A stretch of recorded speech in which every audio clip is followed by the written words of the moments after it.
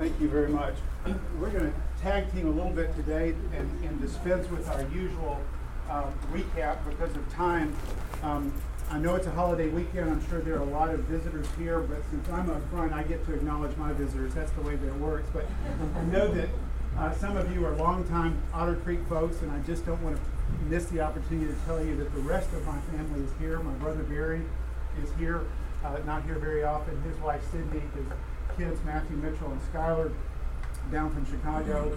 Barry's here to fact check and make sure we're telling the truth. He has a lot of experience as well with the stuff that we're talking about. And then our oldest son Jonathan is here from Virginia. He also has traveled extensively in Israel and Palestine. And so we took up the whole front row, but it's great to have them. I'm glad that they're all here today. The events of the last week or two, I hope, highlight for all of us the relevance of this conversation. Even as we talk, there are things happening in Israel and Palestine, stabbings and shootings and bombings, and the conflict continues. It escalates. What's happening in Turkey reminds all of us about how interconnected the Middle East is and how relevant this story is to what's going on in our world. So we're going to jump in and race through the First Intifada, the Oslo Peace Accords, the Second Intifada, and see how far we get. Great. Welcome back, everybody. Another good turnout. Happy everybody's here. Just to tell you real quick how we're going to do this. Again, as he said, First to Second Intifada today, which we were supposed to have gotten done last week, but I did a whole class period on 2 years of the conflict, so we're a little behind schedule. Next week, then, we're going to have 2 back-to-back weeks of talking about the Bible. What does the Bible have to say about this? Did God give the land to the Jews? Did God give the land to the Jews forever? What does language of forever mean? How should we read the scriptures around this? So my Uncle Rob will be here. I won't be here next week, but Rob and my dad will do that. And then the following week, Rob and I will do that. So you'll get 2 back-to-back weeks of Bible stuff. So do stick around for that. Today we're going to dive into the First Intifada, which is where we left off last time. Now, if you remember, I talked about the First Intifada only briefly to say that it happened, and it was an uprising, essentially. That the word Intifada means in Arabic shaking off. It refers to the shaking off of the Israeli occupation of Palestine. So it begins in 1987. After, remember the slide I showed you of about 20 years of growing tension after the Six-Day War in 1967. You had the rise of Palestinian terrorism in 1968 to 74, really. You had things like airplane hijackings. You had things like the Munich hostage situation. You had the massacre in the Tel Aviv airport. You had the Yom Kippur War. You had the war in Lebanon. A lot of different things escalating over that 20-year period. It all leads up to finally a kind of a unified Palestinian revolution. Starts in 1987 and officially ends in 1993, and we'll talk about why it ends in a minute. During this period, you also have the birth of Hamas in 1988. I really probably don't have to describe Hamas. I'm sure everyone knows about it. Most people probably think of Hamas when they think of Palestinians, and you probably associate Palestinian resistance more with Hamas and more with what we'll see in the Second Intifada than the First Intifada. There are a lot of misconceptions about what the First Intifada is like. I think many of us probably, when we think of intifadas, we think of suicide bombings, we think of terrorism, we think of these kind of acts. But the First Intifada was actually quite different than the second, and I want to look at why it was different. We're going to skip this Hamas charter, actually. But before I do that, I wanted to tell you a couple of things happened during the First Intifada that are really significant. In November of 1988, the Palestinian National Council gets together and they agree to a few really important things. One, they agree to recognize Israel's existence. Now, what you'll hear some people say is the Palestinians have never recognized Israel's right to exist. Now that, I would argue, is technically true. They've never recognized the right of Israel to exist as a Jewish state, right? But they have recognized that it does in fact exist. You start seeing more now at this time, language moving from resistance of the Zionist regime, the Zionist entity, the Zionist program, to talking about Israel. They'll begin to use the language of Israel more because they've recognized that it does in fact exist, whether they want it to or not. Okay? But to my knowledge, they still have never said that Israel as a Jewish state has a right to exist. Am I right about that? An important distinction. The Palestinian Authority, led by the PLO, has recognized Israel's right to exist, its existence, but not its existence as a Jewish state. And that's still a very, very important touch point in this whole conversation, even internationally, as we'll talk about later. How can you be a Jewish state and be a democracy? Who are in conflict with each other, but they don't recognize Israel's right to exist as a Jewish state. And part of the reason why they wouldn't recognize that is because 20% of Israel's population are Palestinians. They're Palestinian Arabs, who then, if they live in a Jewish state, essentially by definition won't have the same rights, whether on paper or in practice, of the Jews who live there. So the Palestinians would say you don't have the right to exist as a Jewish state. So they recognize Israel's existence. They also accept all UN resolutions since 1947. Remember, up to this point, they've pretty much rejected all of them. Said we're not on board with any of these because none of them allow for a Palestinian state. Israel's rejected some of them. We don't have, they've never been enforced, so we're not going to agree to any of these. In 1988, they changed their tune. Up until this point, this is significant, especially with this next point. Remember, up until this point, the Palestinian resistance has essentially been an attempt to undo what happened in 1948. 1948, in 1947, the land was partitioned by the UN. And in 1948, a war is fought in order to cement that. And ever since then, over the next 40 years, Palestinians have been trying to reverse that process. Remember the Palestinian National Charter of 68 that said, Palestine, as it was under the British Mandate, is an indivisible unit. It is illegal to divide this land. We do not recognize the right of the United Nations to have divided this land. We want all of Palestine, as it was back in the British Mandate. All stays together. They change now. This is where the strategy changes. And they forswear their claim to the British Mandate. So they've essentially then forsworn their claim to 78% of the land. This is significant, very significant. Until this point, they want 100% of the land. And now in 1988, the Palestinian National Council says we will agree to give up claim to 78% of the land. What we'll take then is Gaza and the West Bank as our state, 22% of the land. Okay? And they proclaim the establishment of the state of Palestine with East Jerusalem as their capital. Now, the United States does not recognize this within 11 minutes, as it did the Declaration of Independence by the State of Israel. Back to my knowledge, the United States has never agreed. The UN has since recognized Palestine as a state, the state of Palestine, I think in 2012, and the Vatican last year. There may be a handful of other states, but those are the most significant entities, I think. But do note that this is a very significant turning point in Palestinian strategy. We're no longer trying to undo 48. We now will take a Palestinian state in the West Bank and Gaza. We'll accept 22% of the land instead of our claim for 100%. Now, many of us probably have never heard that they actually did this. I'm seeing some shaking of heads, so you're agreeing with me. So let's look at what happened in the First Intifada. First, yeah. I want to just say something quick about Hamas. We didn't really talk about this, but I think it's important as we move forward. Hamas is an acronym for the Islamic Resistance Movement. It's the Arabic words that the letters from the words of the Islamic Resistance Movement. Hamas started out the Muslim Brotherhood in Gaza, which at the time was a non-military, political, more conservative expression of Palestinian nationalism. We've all heard that Israel started Hamas. It's probably not completely true, but Israel certainly supported the beginning of Hamas as an alternative to the PLO and their approach to Palestinian nationalism. Of course, Hamas has gone astray in the eyes of the Israelis from what they anticipated, and that's not unlike what the United States has done by supporting various military regimes around the world that we thought advanced our own political interests. Well, that's what happened with Hamas. Hamas had three branches: a civil or social branch, charitable, a military wing, and a religious wing. And so they were very involved from the beginning with charitable activities, with the more conservative expression of Islam, as well as with a military wing that was going to fight for the liberation of Palestine. So that's why they were called the Islamic Resistance Movement. They were resisting the occupation. They have not adopted the charter that Michael showed, the Palestinian National Charter. Hamas still does not recognize the existence of the State of Israel. And we'll talk later about that and the significance of it. But I think what's important to recognize, and I'll stop with this, is the Hamas charter still acknowledges Palestinian sovereignty over the entire land. So does the charter of Likud. Likud is the national party of Benjamin Netanyahu, the current prime minister. They are the more conservative of the parties. Their charter expressly calls for Jewish sovereignty over the entire land, no recognition of Palestinian sovereignty over any portion of the land. That is still in the charter of the Likud movement. It's no different than the charter of the Hamas movement. And again, it's something that's lost on us in the United States, that the prime minister of the State of Israel is a part of a political party that in its charter denies any sovereignty over any portion of the land to the Palestinian people. It's not entirely dissimilar to what Hamas has done. Yeah. Excuse me, you said it's no different. Is it no different or is it completely different? In what way is it completely different? Did I understand you to say that Hamas says it's all Palestinian and Israeli says it's all Israeli? Yes. Okay, so Yes. it's 180 I'm degrees sorry, yeah, different. it's Okay. no different in the principle, but Right. very different in the acting out. Very Yeah. good point. Thank you. Yep.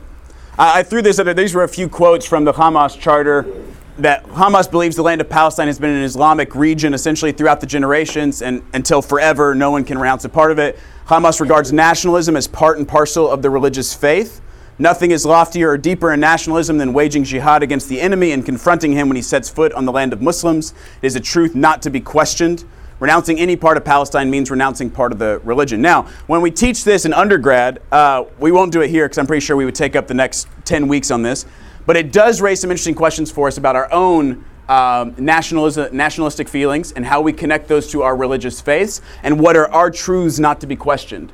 Because I would assume that we read this and think, oh my goodness, that is not acceptable. You cannot say that, nationalism is part and parcel of the religious faith and it's a truth not to be questioned. Oh my goodness, that's just ridiculous. But I dare say that we probably all have those same things within us. Many of us probably have a nationalistic expression of our Christian faith, and many of us probably have truths that are not to be questioned. So I would just invite that on your own time to reflect on in what ways do we express our faith and our patriotism, especially on this July 4th weekend, our nationalism in a way that is different from Hamas. We're not going to talk about it now, just think about it. All right, I love when I get to do that, say controversial things and then run. It's my favorite. So, looking at the unified national command of the Intifada. So the Intifada begins really at the end of 87. And in February of 88, there's a document that's put out there as a unified expression of what we are doing in the Intifada. It's one of the ways that the first Intifada and the second Intifada are very different. The first is a cohesive, unified movement by the Palestinians. The second is not. The first emerges in a lot of ways out of Israeli prisons. A lot of Palestinians who were arrested due to their resistance began to form this kind of education system, much the same way that Mandela and others formed it on Robben Island in South Africa. And they began educating out of prison, and they began orchestrating this unified national, unarmed resistance to the Israeli occupation from prison. And here's some of the things that they put out. That the Intifada will be general civil disobedience, which means boycotting all enemy organs, boycotting the enemy economically and not paying taxes. We want to deal a strong blow to the enemy, its economy, and its plunder of our people's wealth and resources. It calls on all our workers to stop work immediately in the Israeli settlements. Calls on all our workers to abide by the days of the general strike and be prepared to declare a go-slow strike for a few days in all Israeli places and institutions. It calls on their people to abstain from paying taxes, abstain from paying exorbitant and unfair fines, boycott the Israeli goods in the markets and use national goods instead. And then to top it off at the end, let the stones of the uprising and the Molotov cocktails pour down on the heads of the Israeli occupation soldiers. So, some will say that the First Intifada was a nonviolent movement. There's a fantastic book by Mary Elizabeth King called A Quiet Revolution, which is a thorough documentation of what she would call the nonviolent revolution of the Palestinians. I prefer to talk about an unarmed revolution. We could debate as to whether or not throwing stones or Molotov cocktails at tanks and at armored soldiers is an act of violence or not. But I think it's safer to say that it is an unarmed resistance. They do not have the same kind of arms that the Israelis have, but they are participating in acts that some would call violent here. But the primary focus of this Intifada, hopefully you can see, is it is to cripple Israel economically. That's how they're going to beat them, right? It is about not paying taxes, going slow at work, striking from your work, refusing to pay unfair fines and taxes. Just cripple the Israeli economy so that they realize they have no other choice if they're going to survive than to listen to our demands. And lo and behold, it ends up working because it brings about the Oslo Accords. So after 6 years of this, 5 years I guess, in 1993, Bill Clinton facilitates the signing of the Oslo Accords between Yitzhak Rabin and Yasser Arafat, which Dad will talk about in a second. But I do want to also point out that you'll notice that this approach is a complete step away from their earlier approach. Remember the 68 Charter, armed struggle is the only way to liberate Palestine. Thus, it is the overall strategy. After about 30 years of trying that, 20 years of trying that, they realized it was not going to work. Israel was too powerful. It was backed by the United States. They were not going to beat them through armed struggle. So they changed their tactics. They pursued an unarmed revolution to take down Israel through economic means and slow their economy down. And that actually did work. It brought Israel to the table, and it resulted in the Oslo Accords, which ended up being an utter failure.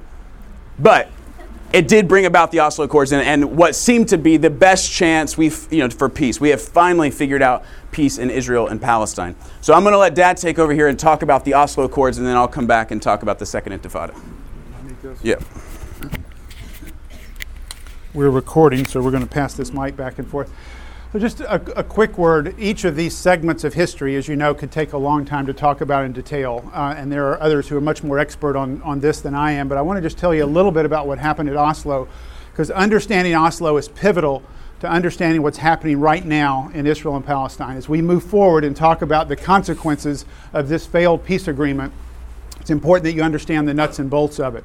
So the first Intifada, as Michael said, led to a peace accord and what everyone hoped would be a exciting future. All of us felt that. All of us felt this sense of hope when Israel and Palestine came together, shook hands on the White House lawn, and said that we've achieved peace. Not everyone in the world felt that. And one of my movements during this story was to discover the works of Edward Said around 2000, 2001. Edward Said is the most famous of the Palestinian refugees. His family left Israel in 1948 when it became the State of Israel. Edward Said went on to acclaim as a professor of English literature in New York at Columbia. Published many, many books, both about English literature as well as about the Palestinian struggle. And one of his books is called Peace and Its Discontents.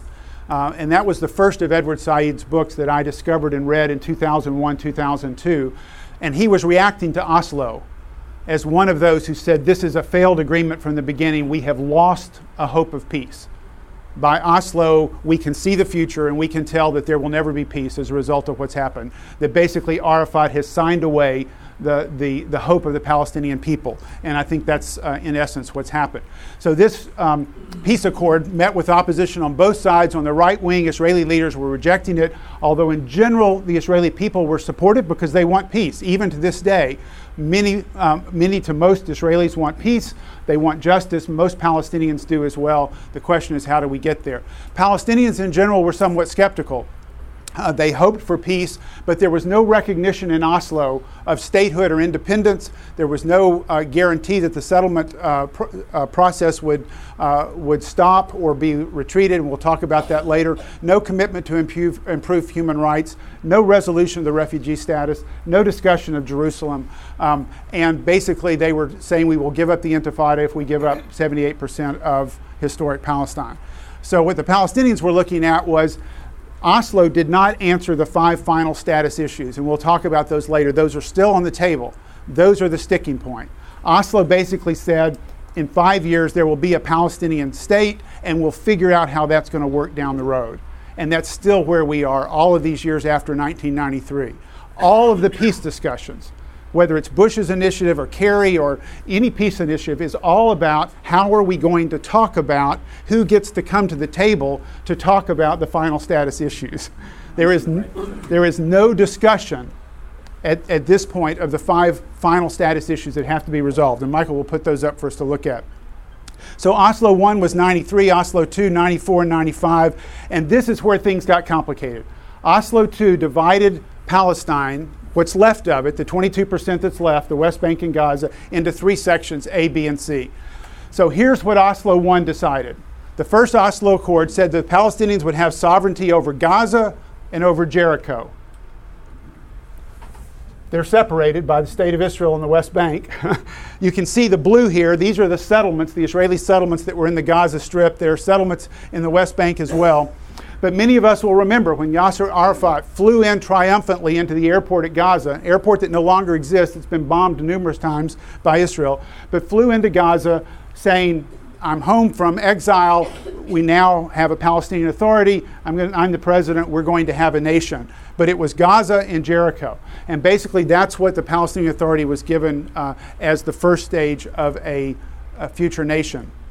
Oslo II then divided the West Bank up into 3 segments, A, B, and C.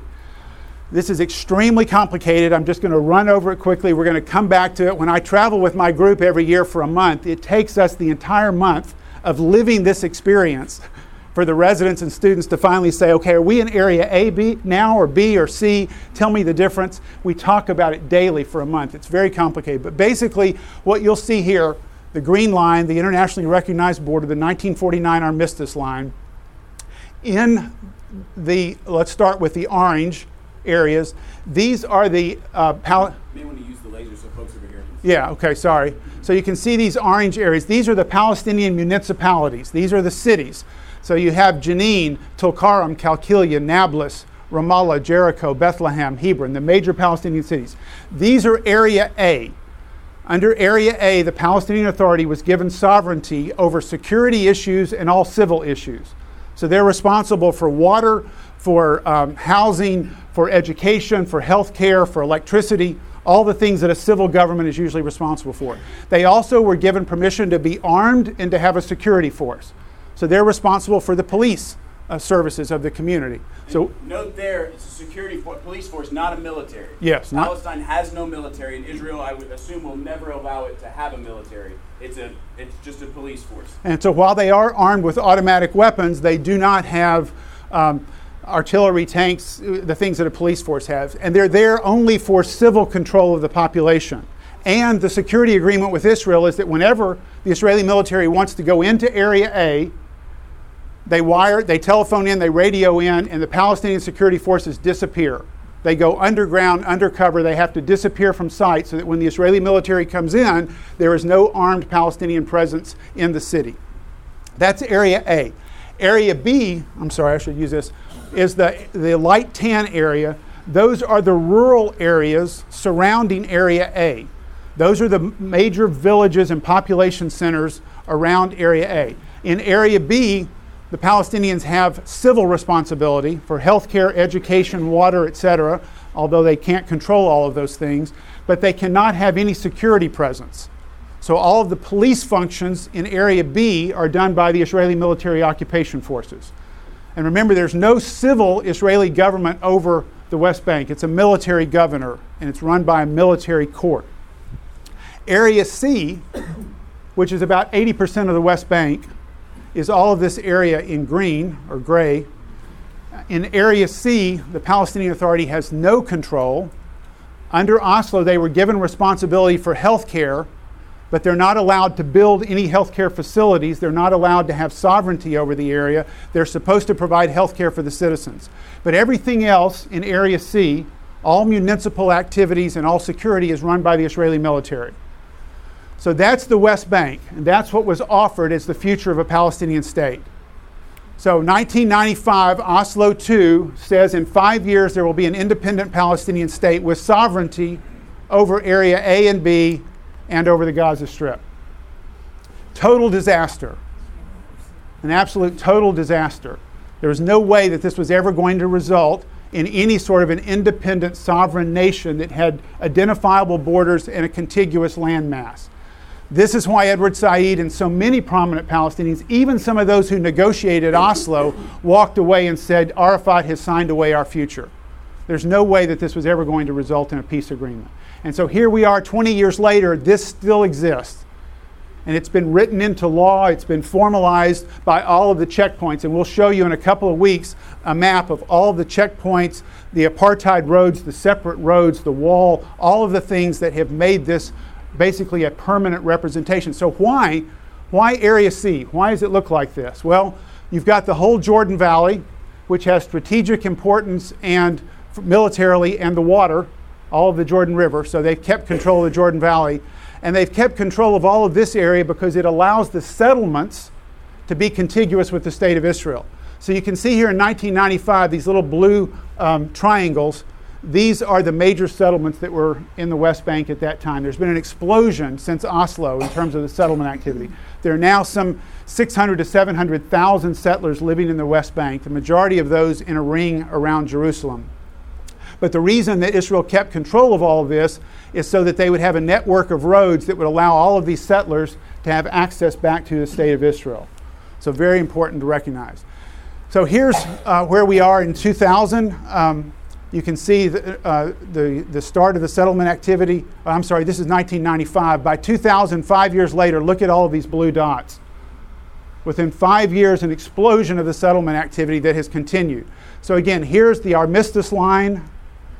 In red here are area A and B together. The white is area C. All of the blue are Israeli settlements, cities, villages, encampments spread throughout the West Bank. Yes, sir? What's the political point behind the settlements? I mean, is there a political purpose? Are we talking regentrification? I mean, what's the story of the settlement? The basic political purpose is it's occupation of the land, it's colonization. Okay. So in 1967, when Israel conquered the West Bank, they immediately moved in settlers to Hebron and to Elon Moreh outside of Nablus. Those were the most radical Zionist, religious and political settlers who basically said, this is biblical Judea and Samaria, we now control it, we're going to inhabit the land. So they moved into the strategic hilltops and began to inhabit it. So it's an ongoing process of colonization. It's a recognition that as the facts on the ground change, the chance for a sovereign Palestinian state goes away. Okay. You now have, 20 years later, 600,000 Israelis living here that have to be dealt with. It's what President Bush called the facts on the ground. Any future agreement has to recognize that you have 600,000 Israelis living throughout the West Bank. And so the settlers, the people in those settlements would be highly politicized just based on that's the kind of people that go there. Most of them are. In general, there's two categories. We'll talk more about the settlements a little bit later. There's two categories of settlers. There are those who are the Zionist settlers, either religious or political, and then the economic settlers who have moved in because they can own property in the settlements at a fraction of what it costs to live in Israel because it's so heavily subsidized by the Israeli government. And I would say by the American evangelical community who has supported this. So there are tax breaks and incentives that allow Israelis to move into these settlements. Many of the settlers would leave if those tax breaks were removed, but all of the radical Zionist religious and political settlers would not leave. Especially down in Hebron in the south. And for those who got my book, you'll remember those are the stories where that's the place where those stories take place. And in a few weeks, maybe 4 or 5, I'll probably do nearly an entire class on some of those stories and pictures of what Hebron's like and what it's like to live among some of those more radical settlers. And this has been in the news this week. There was a stabbing in Kiryat Arba, and Israel has closed off all of Hebron basically and put it under military rule again, curfews, and we can talk more about that later. So I'm going to close with this slide just to give you again a sense about A. So Area A is 18% of the West Bank. Remember, the West Bank and Gaza are 22% of historic Palestine. Area A is 18% of that 22%. That's where the Palestinian Authority has civil and security responsibility. Area B is mostly rural. That's 22% of the West Bank. Israel has all security control, and the Palestinian Authority is responsible for all civil matters. 90% of the Palestinian population, 2.5 million people, live in Area A or B. Area C is 62% of that 22% of historic Palestine. Israel has security in all land-related civil matters under its control, under the civil administration, a branch of the military government. And the Palestinian Authority is responsible for education and medical services. But Israel controls the permits for all infrastructure building. So if you go into a village in Area C, the Palestinians can't just build a clinic. They certainly can't build a hospital. All of that is controlled by the Israeli military, but they're responsible for the provision of health care. So basically, the health care in Area C is provided by NGOs, by nonprofits who go into that area because the Palestinian Authority can't do much, even though under Oslo they're responsible for health care. There's 180,000 Palestinians who live in Area C. So you've got 165 islands or Bantustans of areas A and B, whereas Area C is fully contiguous, so that it can be brought into Israel. Almost all of the land reserves, all of the land that's available for future expansion in the West Bank is under the control of Israel in Area C. Area A and B is basically filled out.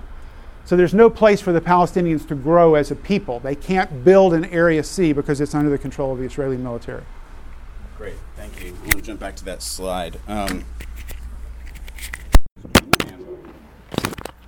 not the way to do it. I think so. Is it still going? Great.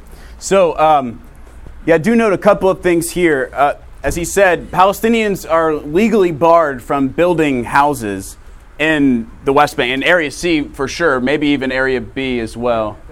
Yeah, so you have to have permission from the Israeli government in order to build homes within the West Bank, within Palestinian territory. You still have to get permission. And the vast majority of the time, Israel does not grant those permits. So then Palestinians have to build houses illegally and risk that house could be torn down. But if they don't do that, they won't get to have a house. Lee, you have something? I was going to tell a very quick story of Yep. an acquaintance of mine that would be in a situation over there. I had dinner in his house one night, and a block away, another illegal, according to UN law, Israeli settlement was going up. He told me, he and his wife told me that they had been trying for years just to get a building permit for a new house. They had paid $67,000 just to get a permit and still had not gotten it yet. Yep. Thanks. If we get to it, I have a couple of slides of images I'll show you of a house demolition that I went to in February of 2012, and I can tell you the story of that. But also there's, and we'll talk about water, we'll talk more about it, but Israel also can destroy wells. I don't think Palestinians are allowed to dig wells either without Israeli permission. And John actually has a story of some friends who came home from work one day and found their well destroyed and dug up essentially, and the water rerouted from their home to a settlement nearby. Theft, stealing water. We'll talk more about that later. We're going to keep going now and get into how we get to the Second Intifada. So as you can see, as you may all be somewhat depressed at this point, which is appropriate when you're talking about this conflict.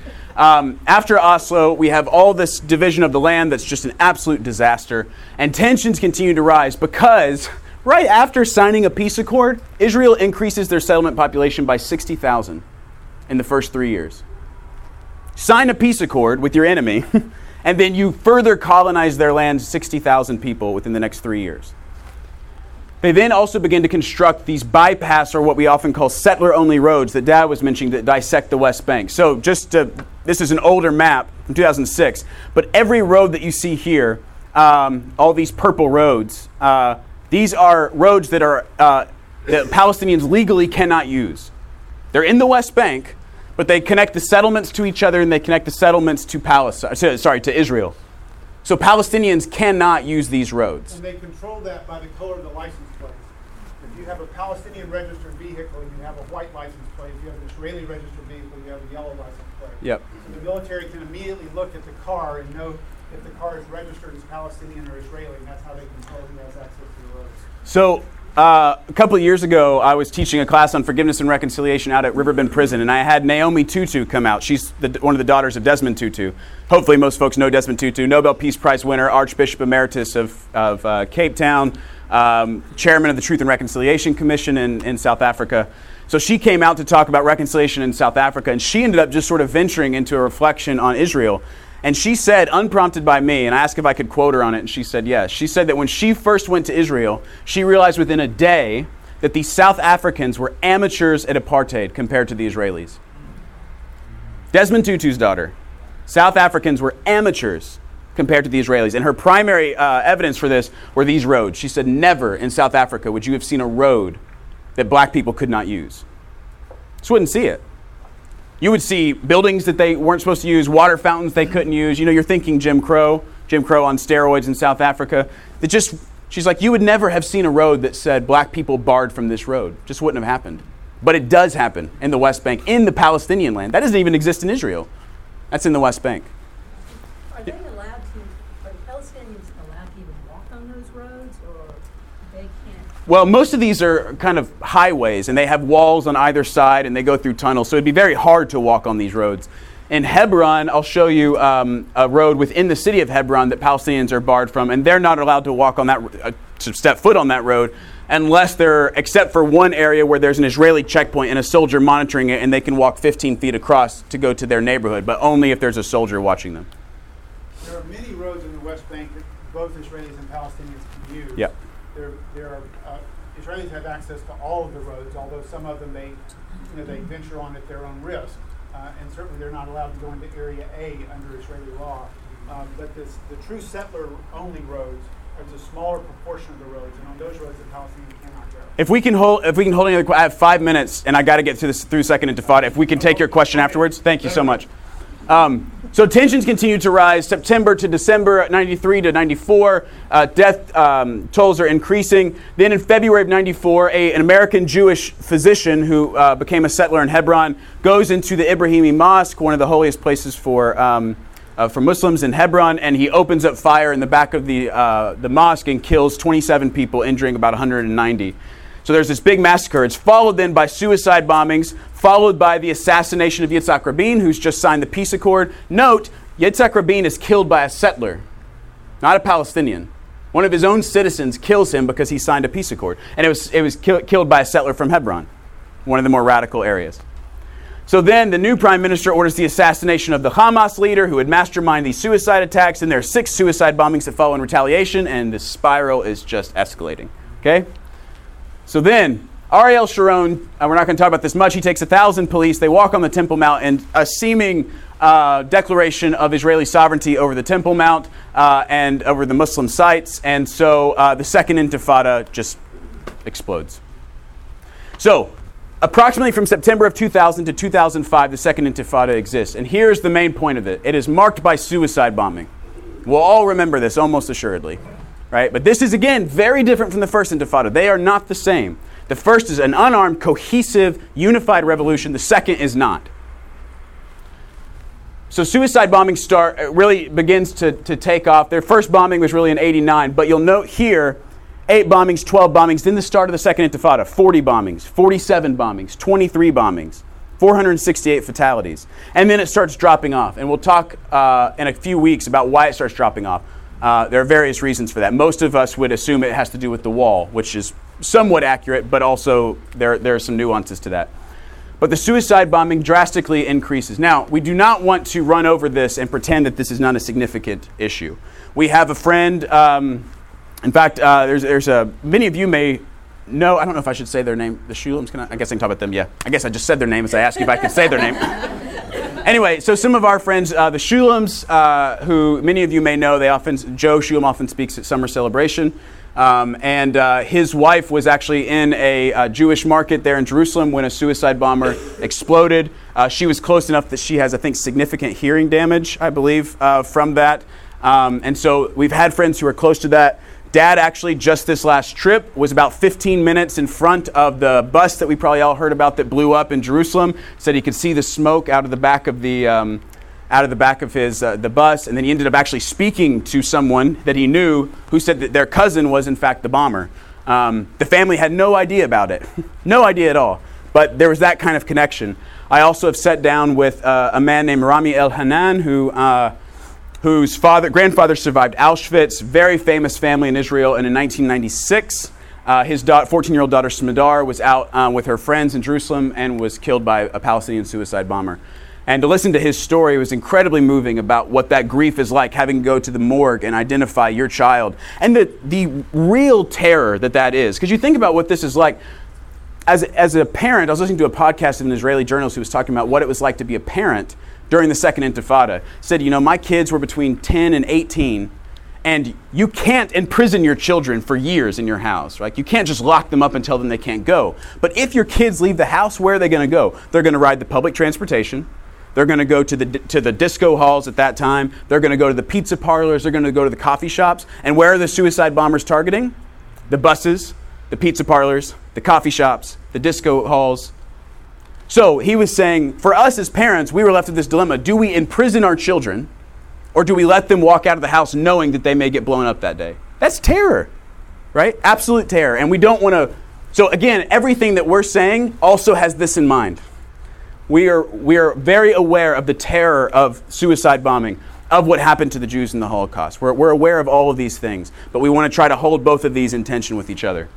So the suicide bombing significantly increased during this time. Now, I have 2 minutes. Let me see if I can get through these slides to leave you with. I want to raise an issue about suicide bombing and its connection to Islamic fundamentalism, and suggest for those who are interested a book that you need to read. It's called Cutting the Fuse, The Explosion of Suicide Terrorism and How to Stop It. It's written by 2 Chicago analysts, Robert Pape and James Feldman, and they look at every known suicide bombing attack from 1980, when they really began, to when this book was published in 2009. They look at every single one they could find, and then they drew some conclusions about the pattern. Around the world, everywhere. Sri Lanka, Iraq, Palestine, Chechnya, anywhere. So here's what they came up with. This was their conclusion. The principal cause of suicide terrorism is resistance to foreign occupation, not Islamic fundamentalism, which functions mainly as a recruiting tool. They say the world leader in suicide bombing is actually the Tamil Tigers in Sri Lanka, which are not Muslim. They're Hindu by affiliation to a degree, though they're avowedly anti-religious. But the world leader in suicide bombing, it's not even a Muslim group. Overall, again, this is in 2009 when they published this book. Overall, they said, Islamic fundamentalism cannot account for over half the known affiliations of the total suicide terrorists from 1980 to 2003. Okay, note that. Over half of the known affiliations of suicide terrorists from 80 to 2003 cannot be connected to Islamic fundamentalism. That was about 345 total attacks over 24 years. So then your question might be, well, what about 2003 and 2009? Well, I'll jump to that. Last point was, they said that whereas Islamic fundamentalism can account for over half, foreign occupation accounted for nearly all, 95%. In other words, the people who are committing suicide bombings generally are people who perceive the land that they feel is their home as being occupied by a foreign hostile army, a military. And then that's why they pursue this form of resistance. Partly from perhaps a warped interpretation of certain scriptures, also because they do not have the same force of arms that their occupiers have. I've talked to Palestinians who have said, of course we don't support suicide bombing, but I guarantee you if we had the same kind of fighter planes that the Israelis had, if we had tanks, if we had the M16s and the AR-15s, we wouldn't be blowing ourselves up. We don't have the same force of arms, so we have to resort to drastic measures. Because if it was really an equal war, we wouldn't be doing this. So, what about from 2004 to 2009? 1,800 attacks during that time, 5 times more from 2004 to 2009 than the previous 24 years. Absolute skyrocket. Here's what they say about that period. Foreign military occupation accounts for 98.5%, and the deployment of American combat forces for 92% of all suicide terrorist attacks around the world in the past 6 years, from 2004 to 2009. And as an example of that, they say that Israeli forces left Lebanon in 2000, and there have been no suicide attacks, at least against Israeli forces, since then, even though Hezbollah is still a fundamentalist Islamic organization. If this was about Islam, then Hezbollah would have continued those attacks against Israel. But Israel was no longer in Lebanon, and so those attacks against Israel stopped. So again, I would very much encourage you all that are interested to get this book and read their conclusions and their methodology. It's very fascinating for them to say 95 to 98% of all known suicide attacks from 1980 to 2009 are not about Islamic fundamentalism, except that could be a recruiting tool. They are more about resistance to a foreign occupation. Mike, just one quick point. Explaining suicide bombing is not justifying it, so please hear us carefully on this. When we try to explain and understand why this is happening, we are not in any way saying that it's okay. And the vast majority of Palestinians would say the same thing. Yes, you can watch the news and see eruptions where people are waving banners and chanting and cheering and affirming suicide bombing, but it's in our news right now too. You can watch the news, you can watch, I won't name the networks, but you can watch the news and see Americans who are celebrating violence against other people in the streets, in the same way that Palestinians have done. So we're not in any way trying to justify what happened. We're just simply trying to explain it and say there is a rationale. Warped though it may be, there is a rationale behind why people are resorting to blowing themselves up as a way of resisting occupation. We've got churches that have celebrated what happened in Orlando. God sent the shooter was their phrase, right? So if people overseas, if all they pick up on their cable channels is that's the image they have of what Americans are like. It's the same thing here. There are no single stories. There are no stories that are completely devoid of nuance. The stories that depict only one side to a person or an event are by definition incomplete. Not necessarily untrue, but they are incomplete. And I suspect we ought to extend that same grace to the Arabs and the Muslims and the others that we feel somewhat hostile toward in the same way that we hope they'll extend that grace to us. We are out of time. Thank you so much. We'll see you next time for the Bible.